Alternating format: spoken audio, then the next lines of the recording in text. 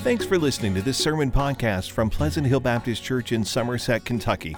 Please make sure to visit us online at phbcsomerset.com.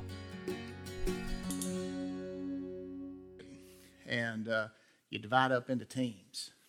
What's your criteria going to be? Well, depending on the game, you're going to pick kids to be on your team that you think are athletic enough to win the game, right? If you're with some friends at someone's house and you're playing like a trivia pursuit or some kind of game like that, you're going to the best of your ability, if you're picking, teams and it's your turn to pick, you're going to try to pick somebody that's got, pretty good knowledge, right, of a variety of things because you want to win the trivia game.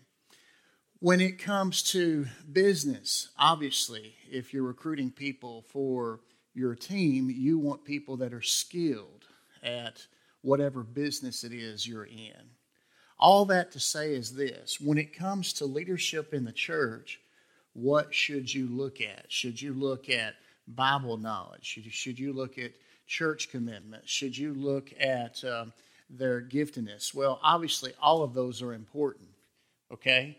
But the most important thing that I think raises the tide on everything is their walk with the Lord, their relationship with Jesus Christ. You want to be able to look at people that you can see God at work in their life.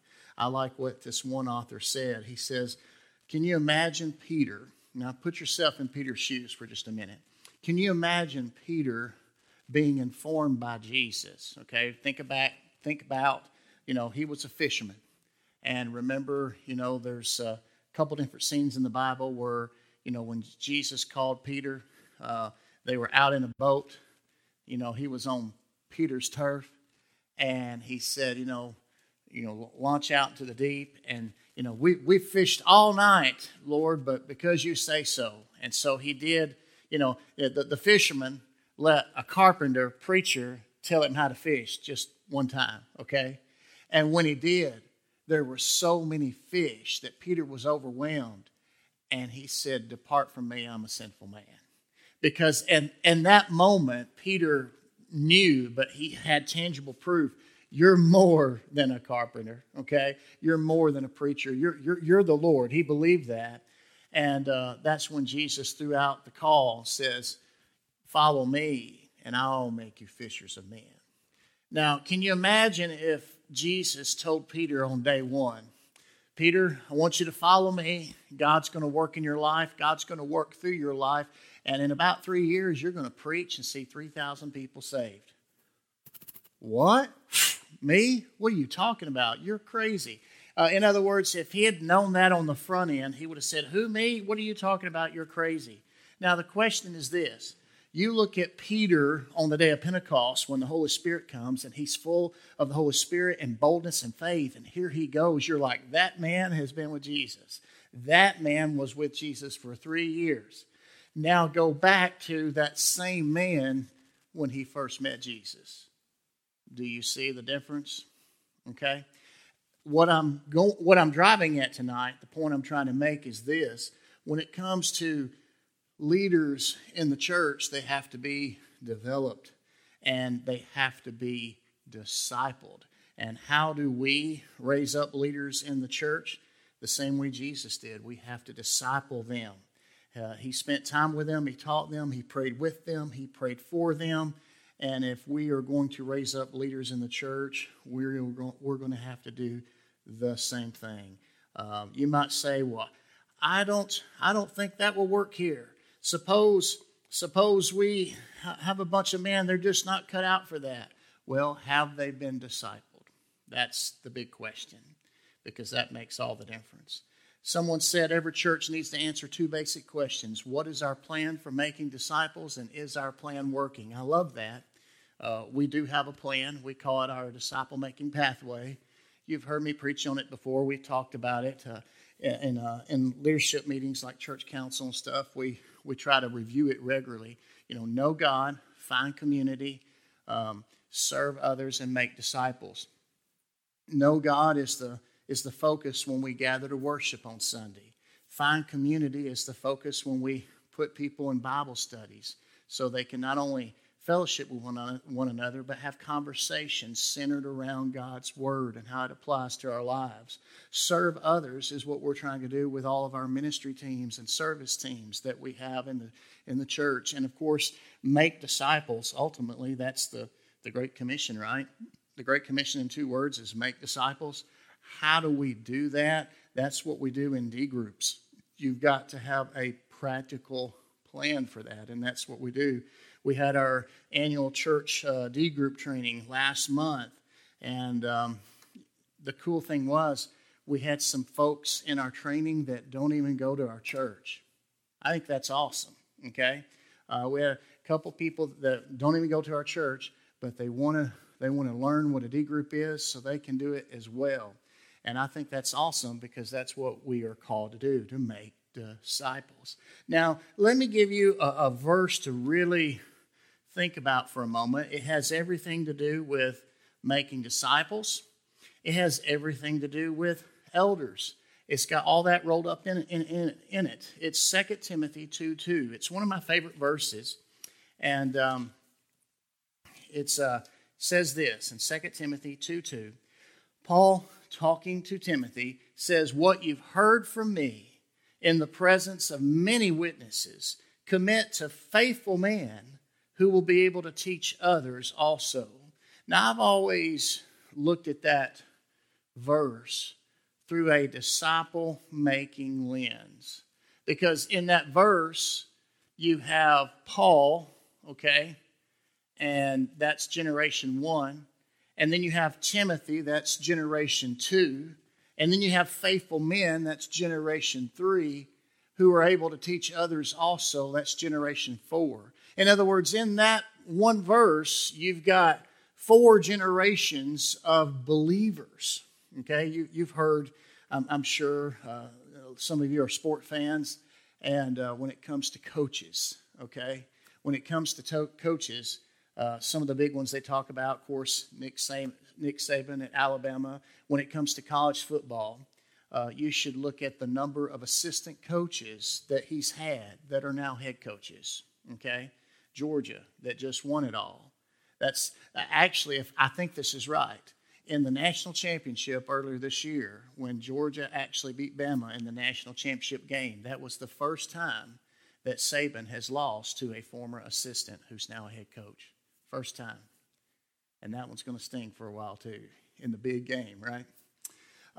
They call it coaching trees, okay? Coaching trees. They'll look at well-known, good coaches that are good leaders, and then they'll go and look at the field of coaches out there and go, well, how many people are in his coaching tree? They do that in the NFL when it comes to Bill Belichick, also with Andy Reid in Kansas City.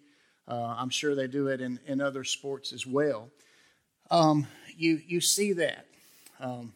If I'm right, isn't there a certain former UK assistant coach who has gone to yeah, we won't talk about that. Okay. Yeah, that's why I did that, Bob. So anyway, you get the idea. Well, think about it in a disciple-making context. Think about it in a church context. You know, wouldn't it be cool if we were so serious about making disciples that 10, 15 years from now, we could look back at our life and go, well, you know, by God's grace, He allowed me to lead this person to the Lord, and that person led that one to the Lord, and they led, you know, person 3 led person 4 to the Lord, and so on and so on. That's awesome. But also, what about if you just mentor someone? Say you mentor someone, you take them under your wing, you invest in the relationship, you spend time with them, you pray with them and for them, and you have a lot of great conversations together about the Lord, and you mentor them, you disciple them, and then in a few years they go and do the same, and then that person does the same. All of a sudden, you've got 4 generations of Christians in your spiritual family tree, if you will. I really do believe that's God's will for every Christian. I think the problem with our mindset today is we just don't think that way. We don't have that mindset. We don't have that mentality, okay? But when you go back to other parts of the world, I know right now in in the eastern side of the world, Africa and other places, the gospel is exploding right now. And, those that live in third world countries and in agricultural societies, they read the parables of Jesus, and it really describes, what they're going through. A farmer went and sowed seed, and that resonates with them, and they begin to think, wow, am I letting God's word produce fruit in my heart, in my life?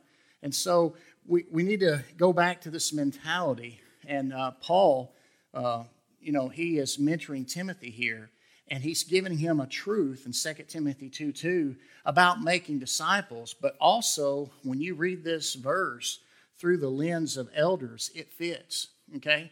Remember, Paul told Titus to appoint elders in every town there on the island of Crete. Timothy, he's got to do the same. And so he says, what you've heard from me in the presence of many witnesses, which will be the gospel and the teaching of God's word, commit to faithful men. Who are the faithful men? And these faithful men have to be what? Able to teach others also.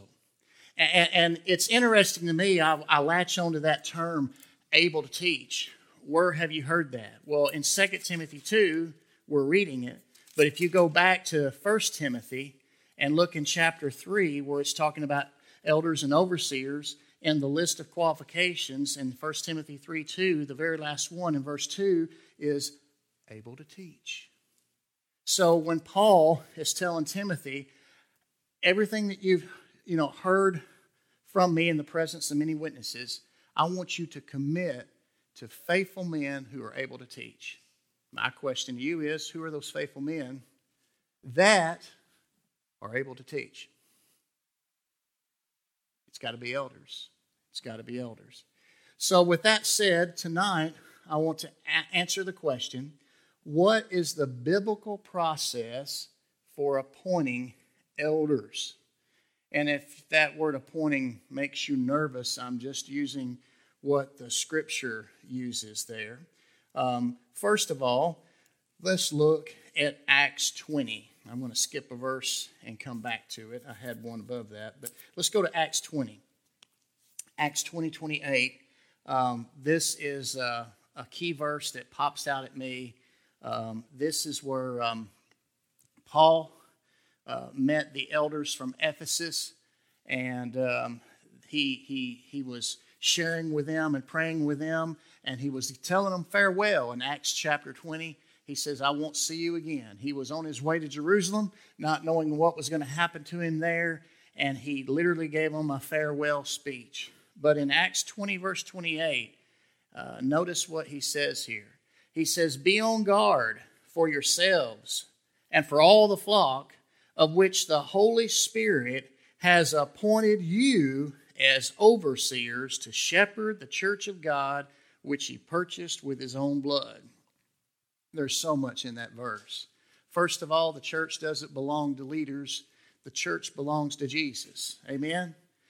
Jesus is the one that purchased the church with his own blood. It's his church. It's not my church. It's not your church. It's his church ultimately, okay? And the leaders, the shepherds, the overseers that he puts in place are appointed by the Holy Spirit, okay? Appointed by the Holy Spirit. Now, to put that in modern lingo that I understand, and hopefully you will understand, I would say it this way. It has to be a call from God, okay? That's what, when the Holy Spirit appoints someone, that's one way of saying it's a call from God. And so let me lay out, I think, 5 things here, pieces of the biblical process for appointing elders. The very first one is a call from God. The Holy Spirit appoints them. Now, let's go back to 1 Timothy 3:1. This was the first verse I was going to read, but I skipped. Paul in 1 Timothy 3:1 says, this saying is trustworthy. If anyone aspires to be an overseer, he desires a noble work. If you like to study like I do, you can read 1st, 2nd Timothy, and Titus, the pastoral epistles, because they were written from Paul to young men that were pastoring churches. And in those 3 letters, there are 5 trustworthy sayings that Paul mentions. How do I know that? Because right before he says it, he goes, here's a trustworthy saying, okay? And this is one of those trustworthy sayings. It's about leadership in the church, particularly about being an elder, a pastor, a shepherd, an overseer. And it says, if anybody aspires to this, he desires a noble work. Now we've gone from looking at God's side of the equation to looking at man's side of the equation, okay? How do I know God's calling me to do something? Well, on God's side of the equation, the Holy Spirit begins to work in your life. On your side of the equation, when you look at it through the eyes of human experience, God will put a desire in your heart to do His will, okay? That's why it says, if any man aspires to be, he desires a noble work. And so you will have the desire to do what God wants you to do, and you will have the aspiration, whatever He wants me to do, that's what I'm willing to do. That's one way of saying a call from God. Let me give you one more verse about this to hopefully give you more clarity on it. In 1 Peter chapter 5, and it's interesting that this is Peter. Remember him, the fisherman that listened to a carpenter preacher tell him how to fish, but it changed his life, okay? Peter is writing his letter, the first one, and he says, I exhort the elders among you as a fellow elder and witness to the sufferings of Christ, as well as one who shares in the glory about to be revealed. Shepherd God's flock. Whose flock? Not my flock, God's flock. Okay? Shepherd God's flock among you, not overseeing out of compulsion, but willingly, as God would have you, not out of greed for money, but eagerly. Okay? God wants us to be willing to serve Him. He wants us to be willing to follow Him. If He's calling us to leadership, He wants us to be willing to be led by Him so we can lead others. And so when you put all this together, Acts 20:28, 1 Timothy 3:1, and 1 Peter 5, I think when you roll all that together in one big ball of wax, you see how God calls someone, okay? He begins to put the desire in your heart. You begin to aspire to, I really would like to do what God wants me to do. And then the Holy Spirit begins to work in you and begins to reveal, this is what I'm wanting you to do. And then ultimately, your will has to be involved where you say, yes, Lord. Yes, Lord. Whatever it takes, wherever He leads, I will follow. Lord, whatever you want me to do, I will do. Well, when it comes to a biblical process for appointing elders, it has to start with a call from God. Period. Okay? Period. It has to have that. The second thing involved is they have to meet biblical qualifications. We have to meet biblical qualifications. I'm just going to read these. We really looked at this in depth already, but I want to read them just to refresh your mind. I'll start with Titus 1, verses 6 through 9, where Paul tells Titus to appoint elders in every town there on the island of Crete. He says, an elder must be blameless, the husband of one wife, with faithful children who are not accused of wildness or rebellion. As an overseer of God's household, he must be blameless, not arrogant, not hot-tempered, not an excessive drinker, not a bully, not greedy for money, but hospitable, loving what is good, sensible, righteous, holy, self-controlled, holding to the faithful message as taught, so that he will be able both to encourage with sound teaching and to refute those who contradict it. And then you jump over to 1 Timothy 3, and it says overseer. And I know I've said this before, but I'll remind you again that in Acts chapter 20, Paul used these words interchangeably. In 1 Peter 5, they're used interchangeably. Elder, overseer, shepherd, pastor, all those terms are used interchangeably to apply to the same office and the same group of people. But in 1 Timothy 3, verse 2, an overseer therefore must be above reproach, the husband of one wife, self-controlled, sensible, respectable, hospitable, able to teach, not an excessive drinker, not a bully but gentle, not quarrelsome, not greedy. He must manage his own household competently and have his children under control with all dignity. If anyone does not know how to manage his own household, how will he take care of God's church? Again, whose church? God's church.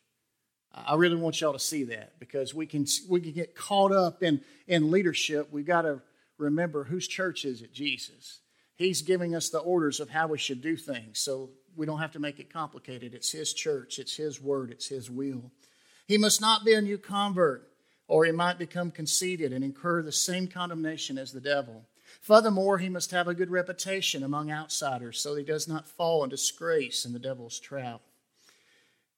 We looked at this in the past, and here were my teaching points, and I'll mention them quickly. When it comes to meeting the qualifications of Scripture, when you read all that and you look at it in practical terms, it means they're an example of integrity. It means they're a leader of their family. It means they're a model of maturity, and they have a good reputation in the community. Think about it. If you're going to have a spiritual leader in the church, they've got to have integrity. They've got to lead at home. They've got to model maturity. Doesn't mean they're perfect, but they handle things well. And then when they make mistakes, they deal with them. They don't deny them. And then they have a good reputation in the community. So what is the next step in this biblical process for appointing elders? Well, we have a call from God. That is, to me, that's of utmost importance. Number 2, meet biblical qualifications. Scripture gives you a character sketch of the kind of person that it's going to take to take on these responsibilities. And then the third thing is to examine and select godly men. Now, if you will look in 1 Timothy chapter 5, here is another very important passage that deals with elders. And it's in 1 Timothy chapter 5. I'm going to focus on just 2 or 3 verses, and then the rest of them we'll look at next week. I'm breaking this up so we can do a little bit now, and we'll do the rest next week. But examine and select godly men. In verse 22 of 1 Timothy 5, Paul tells Timothy, don't be too quick to appoint anyone as an elder, and don't share in the sins of others. Keep yourself pure. And that word, when it says don't be too quick to appoint, that literally means to lay hands on, okay? I'm saying that now because here in the next point, we're going to talk about the laying on of hands, okay? So I'm just pointing that out now. But don't be too quick to appoint anyone as an elder. Don't share in the sins of others. Keep yourself pure. What is he saying there? Well, when it comes to leadership, you don't want to get in a hurry. You don't want to just find a warm body and put them in there. Or as Danny was saying, I hope you caught what Danny was saying Sunday. He was really thankful here at our church that we're trying to do things the right way. Because sometimes in smaller churches, they'll just, any warm body will do, right? Or sometimes it's, well, let's make so-and-so a deacon. Maybe he'll come to church more. Did you ever hear that when you were a pastor, Brother Don? Darren? I've heard it too. And every time I heard it, you know what I did? I cringed. I went, doesn't work that way, okay? Doesn't work that way. So don't be too quick to appoint someone as an elder. Then skip on down to 1 Timothy 5, verse 24.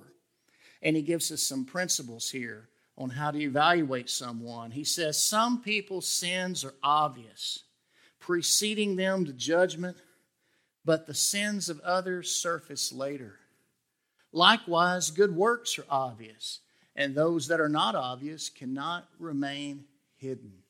Now there he's giving us some principles. When it comes to evaluating men before, they're appointed and elected and selected and all that to serve as an elder, overseer, or pastor, the first thing you want to do is look for the obvious things. Is there anything obvious in their life when it comes to their integrity, their maturity, their family, reputation in the community?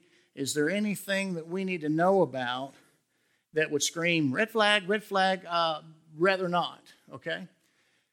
Once you get past that hurdle, what I call the obvious hurdle, Then you take the second look. Notice it says, but the sins of others surface later. Sometimes you look at people one time and you go, man, I like what I see. Or as somebody once said, anybody can look good on paper, right? But when you take a second look, the things that aren't obvious will not remain hidden. They'll surface later. And he says not only is that true of the negative, the sin, it's also true of the positive, the good works. You know, sometimes you're looking at someone, well, they're quiet. I don't know them very well. They're always here. They're always faithful. They always have a smile. They always have something good to say. If we're doing something, they show up, this, that, and the other. And then you're like, well, how do they do this and how do they do that? And then you take a second look and you're like, wow, they're having their daily quiet time. They lead their home. They've got some ministry stuff or whatever stuff going over here that I didn't know about. But you take a second look and it makes you go, wow, you know, there's more there than I realized. So that sword cuts both ways, if you will. So examine and select godly men using these principles found in the Scriptures. So what else is the biblical process for appointing elders? Well, a call from God, meet biblical qualifications, examine and select godly men, and number 4, install the candidates. We're fixing to do that with deacons here pretty soon, you know. And I don't know if they got nervous or not, Jerry, when we told them the other night we was going to lay hands on them. They probably went, what's he talking about, right? But I say that with tongue in cheek. What does the Bible mean by the laying on of hands? I'm going to smile on this one. Let me go back to Hebrews 6 for a minute. I want to read this to you. You may not have known this was in there. Sometimes when we don't see something practiced much, we're like, well, what is that? Is that in the Bible? Or my favorite, is that a Baptist teaching thing, you know? Well, I'm going to show you that this is a Bible thing, and it definitely should be a Baptist thing if it's a Bible thing. But in Hebrews 6, the author was saying that we need to leave the elementary teachings about Christ and go on to maturity, not laying again a foundation of repentance from dead works, faith in God, teaching about baptisms, laying on of hands, the resurrection of the dead, and eternal judgment. And we will do this if God permits. In other words, there are 6 things or 3 couplets, 3 pairs of things that are elementary basic teachings in the Word of God. One is repentance from dead works and faith in Jesus Christ. You have to repent and you have to believe in order to be saved. I mean, that's just a fact. I mean, when you come to Christ, you have to leave your life of sin and put your faith and trust in Jesus. That's a description of what salvation is. And then the next part, even though the CSB says ritual washings, in the footnote it says, or about baptisms. And so then you've got teaching about baptism and laying on of hands. Well, as Baptists, we know about baptisms, right? But when we hear laying on of hands, it's kind of like we go, whoa, is that a charismatic thing? Whoa, okay, right? And then the last couplet is what? It is the resurrection of the dead and eternal judgment. And believe it or not, according to the Hebrew author, that's just elementary basic teachings, okay? When I avoided Bible prophecy for years, I didn't understand it. I had all the books, I'd read them, all those big words and everything else, and I tried to just say, well, it don't matter, it's all going to pan out in the end, right? And I'd pray, and the Lord would take me back to this verse, and I'm like, okay, so Lord, you're telling me that if I don't understand resurrection of the dead and eternal judgment, I'm still in kindergarten. I'm still in elementary school. Well, then let's learn it. So that's basic stuff, you know, the resurrection of the dead. We're going to mention that this week with Easter Sunday, right? Eternal judgment. We know a day is coming when He will judge the world in righteousness. But then in the middle, you have baptisms and the laying on of hands. Did you know that the laying on of hands was a prevalent practice in the Old Testament and the New? It really was. I won't focus on the Old Testament For our purposes and for our limited time, I will focus just on the New Testament. But on the Old Testament, it was there, and in the New Testament, it's there. So what does it mean? Well, let me give you a couple practical ones, and then I will expand our understanding a little bit.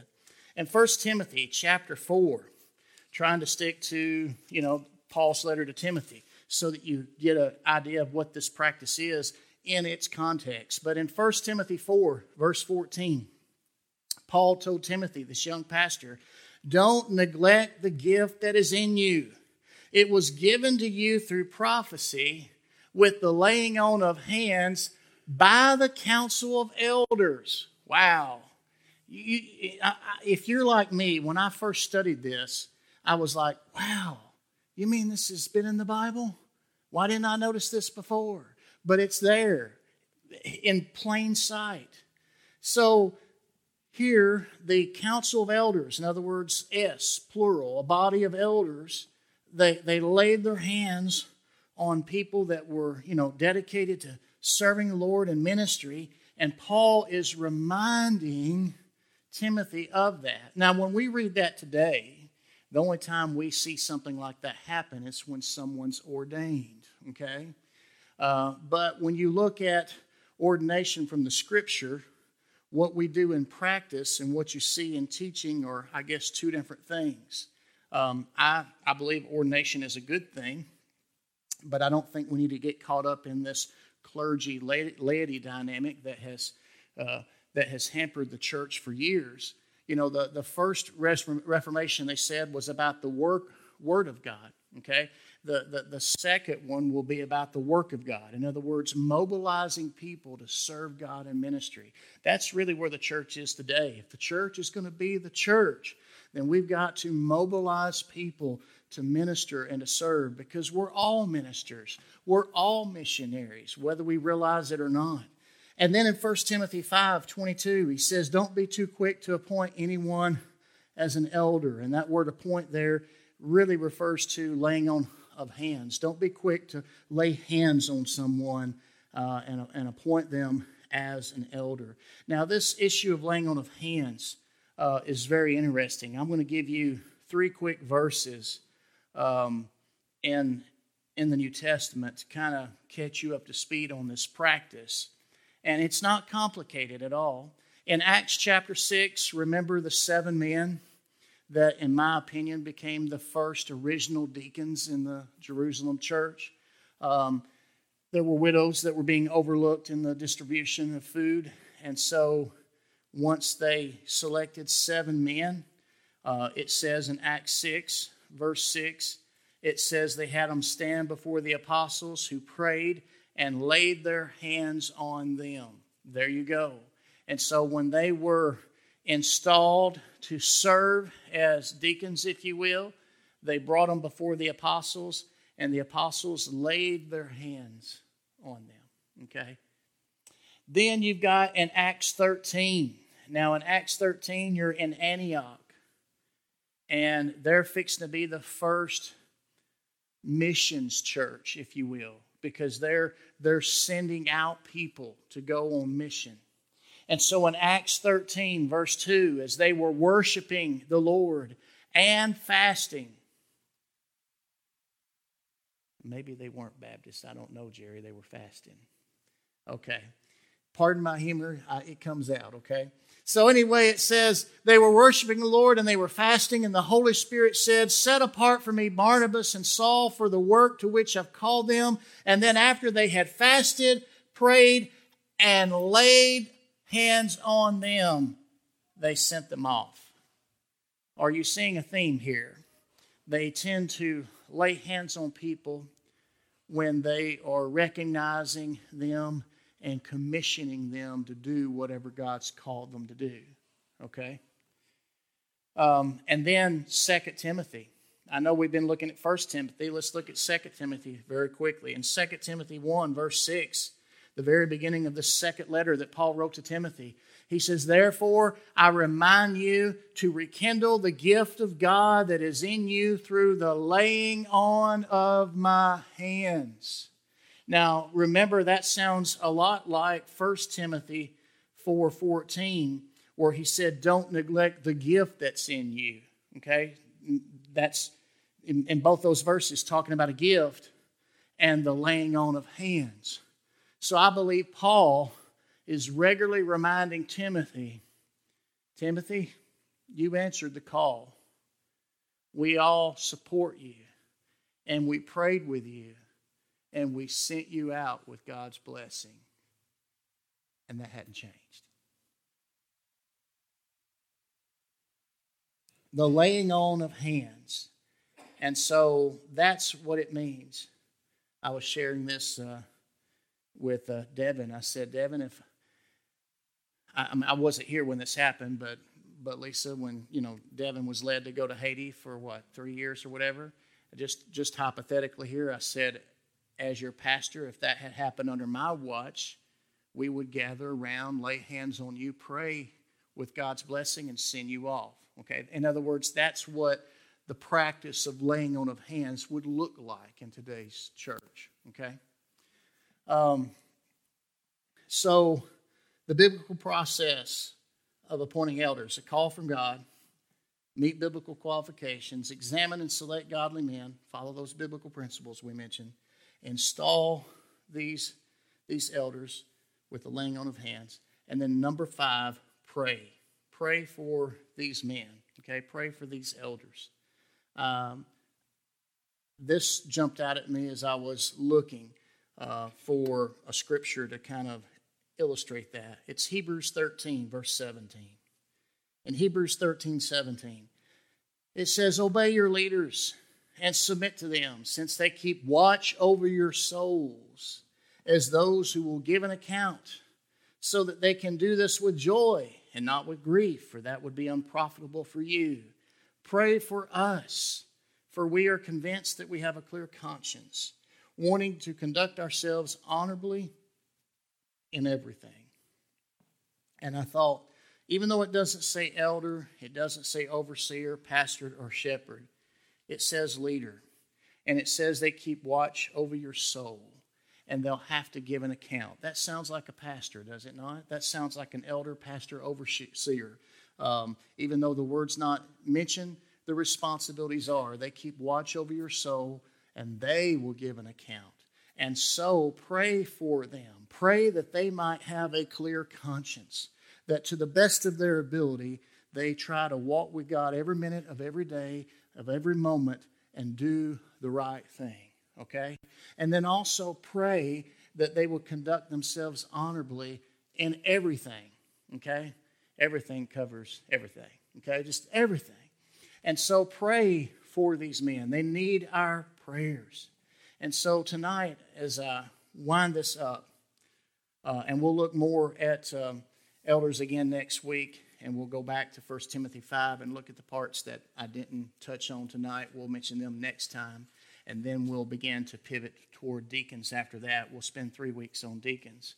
But my challenge for you tonight is this. Pray that our church will model a disciple-making culture, okay?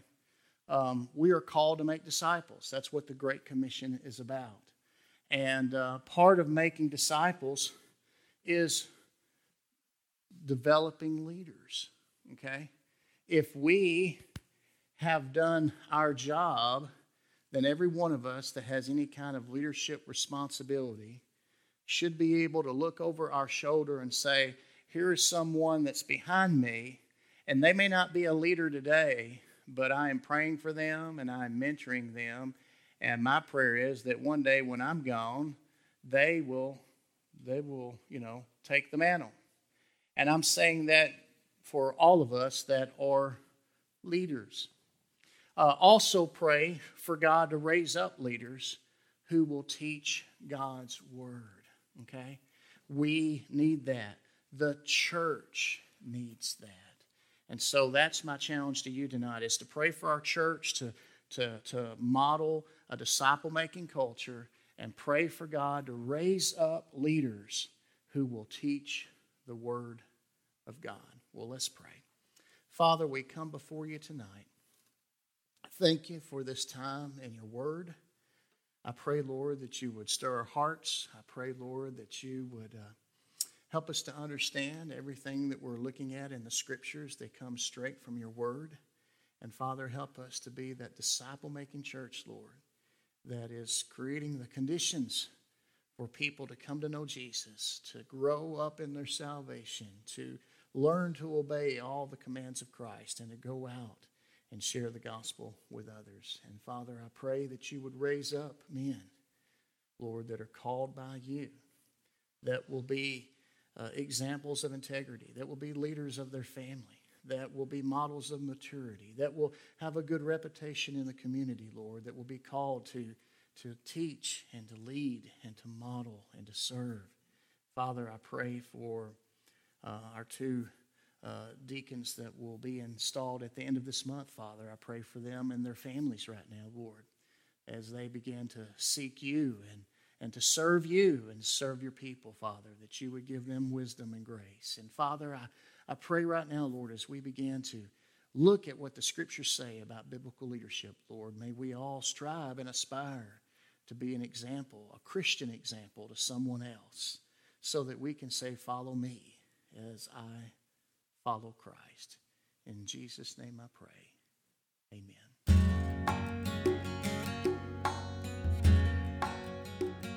Thanks for listening to this sermon podcast from Pleasant Hill Baptist Church. To learn more about the church, find out meeting times, or learn how to contact the pastor, please visit phbcsomerset.com.